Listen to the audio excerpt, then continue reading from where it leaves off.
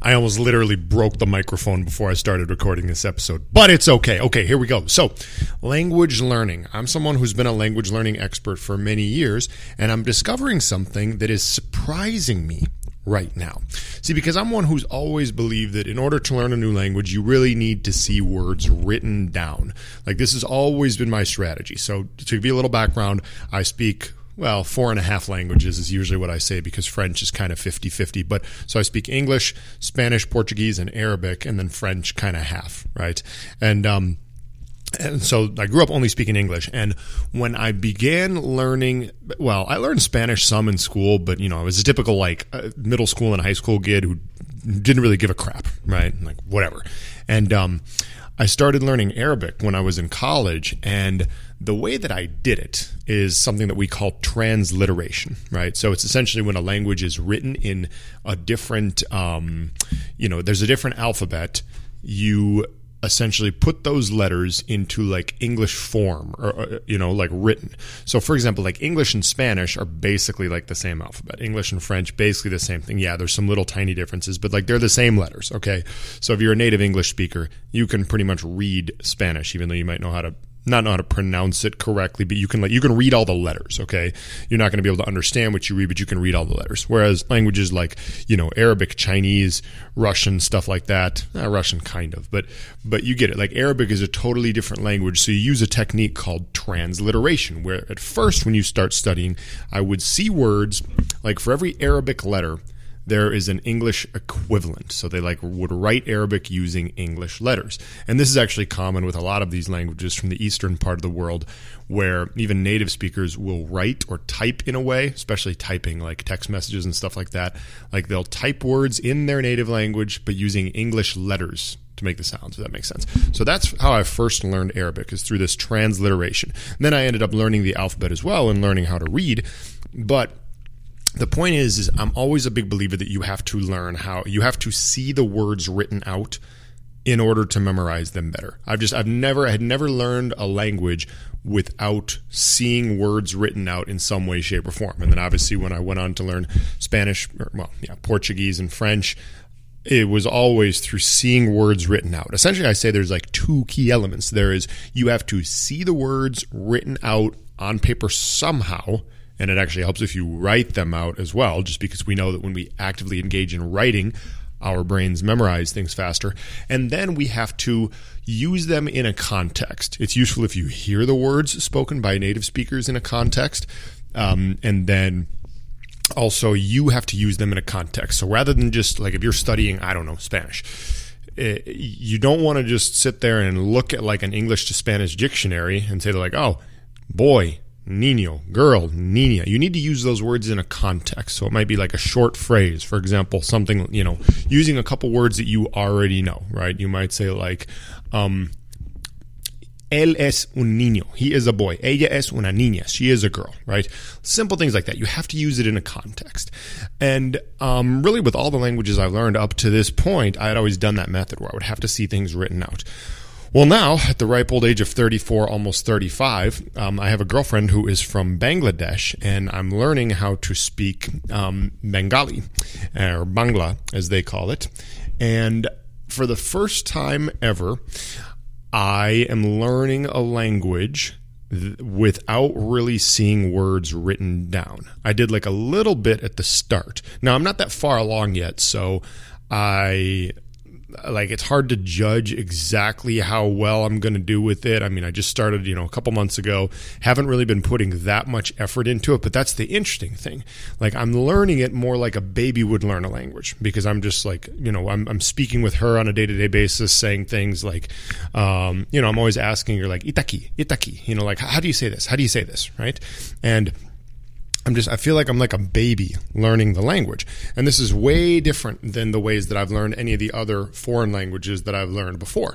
Because usually it was, buy a book, study from the book, see the words written down. And with Bangla, I've done it a little bit. I've seen a few words like written out kind of with English transliteration. I have no understanding of how to read written Bengali, and maybe I'm not sure if I ever will do that. We'll see. But in terms of like understanding the spoken language, I'm starting to understand a little bit of it when I listen to native speakers talk. We were binge watching this TV show on YouTube last night, and I'm like, okay, this is cool, especially when we slow it down to like 75% speed. I'm able to pick up a decent amount of the words.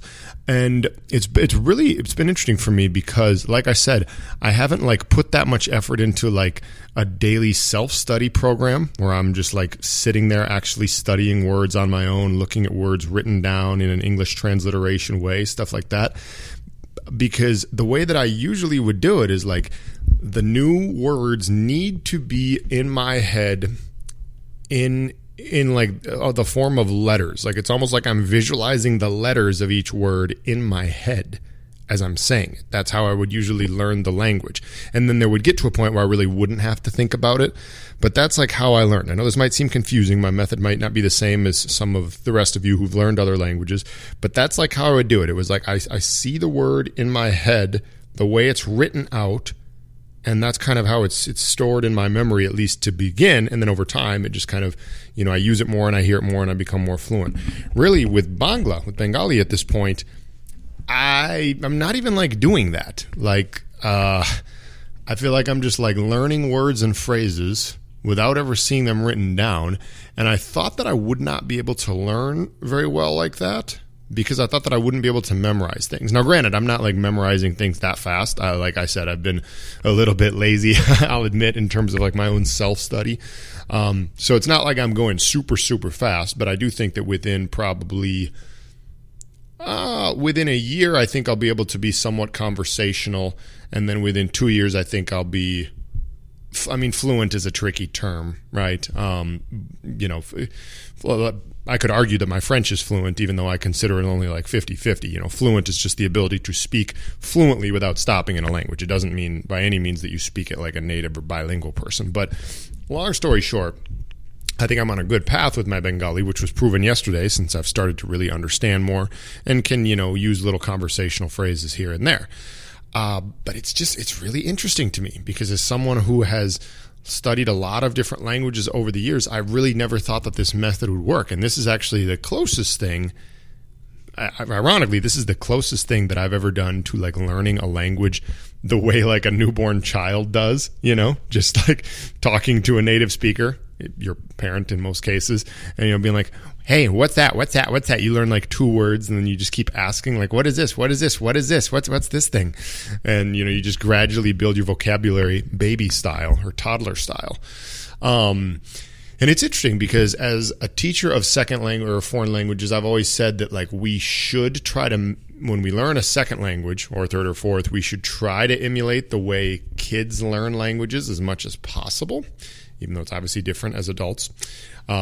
Just because I believe that like most methods that are used in like traditional language schools and just your boring high school Spanish class or whatever, they focus so much on like grammar and it's not natural. It's not the same way that kids learn languages at all. So I guess it shouldn't surprise me that much that this way is working a little bit so far. But it's just been something fun to observe. So yeah, I just want you to think about that if you're interested in learning languages. And I've got a lot of other episodes in the past. I think I did one maybe 6 months, a year ago, which was about like how to learn any language pretty fluently within 1 year, because I do believe that's possible. I do believe that we can get pretty fluent in any language in the world within 1 year. We all have different capacities for learning languages. And by the way, if you're thinking like, oh, I'm 50 years old, I don't know if I can learn a new language.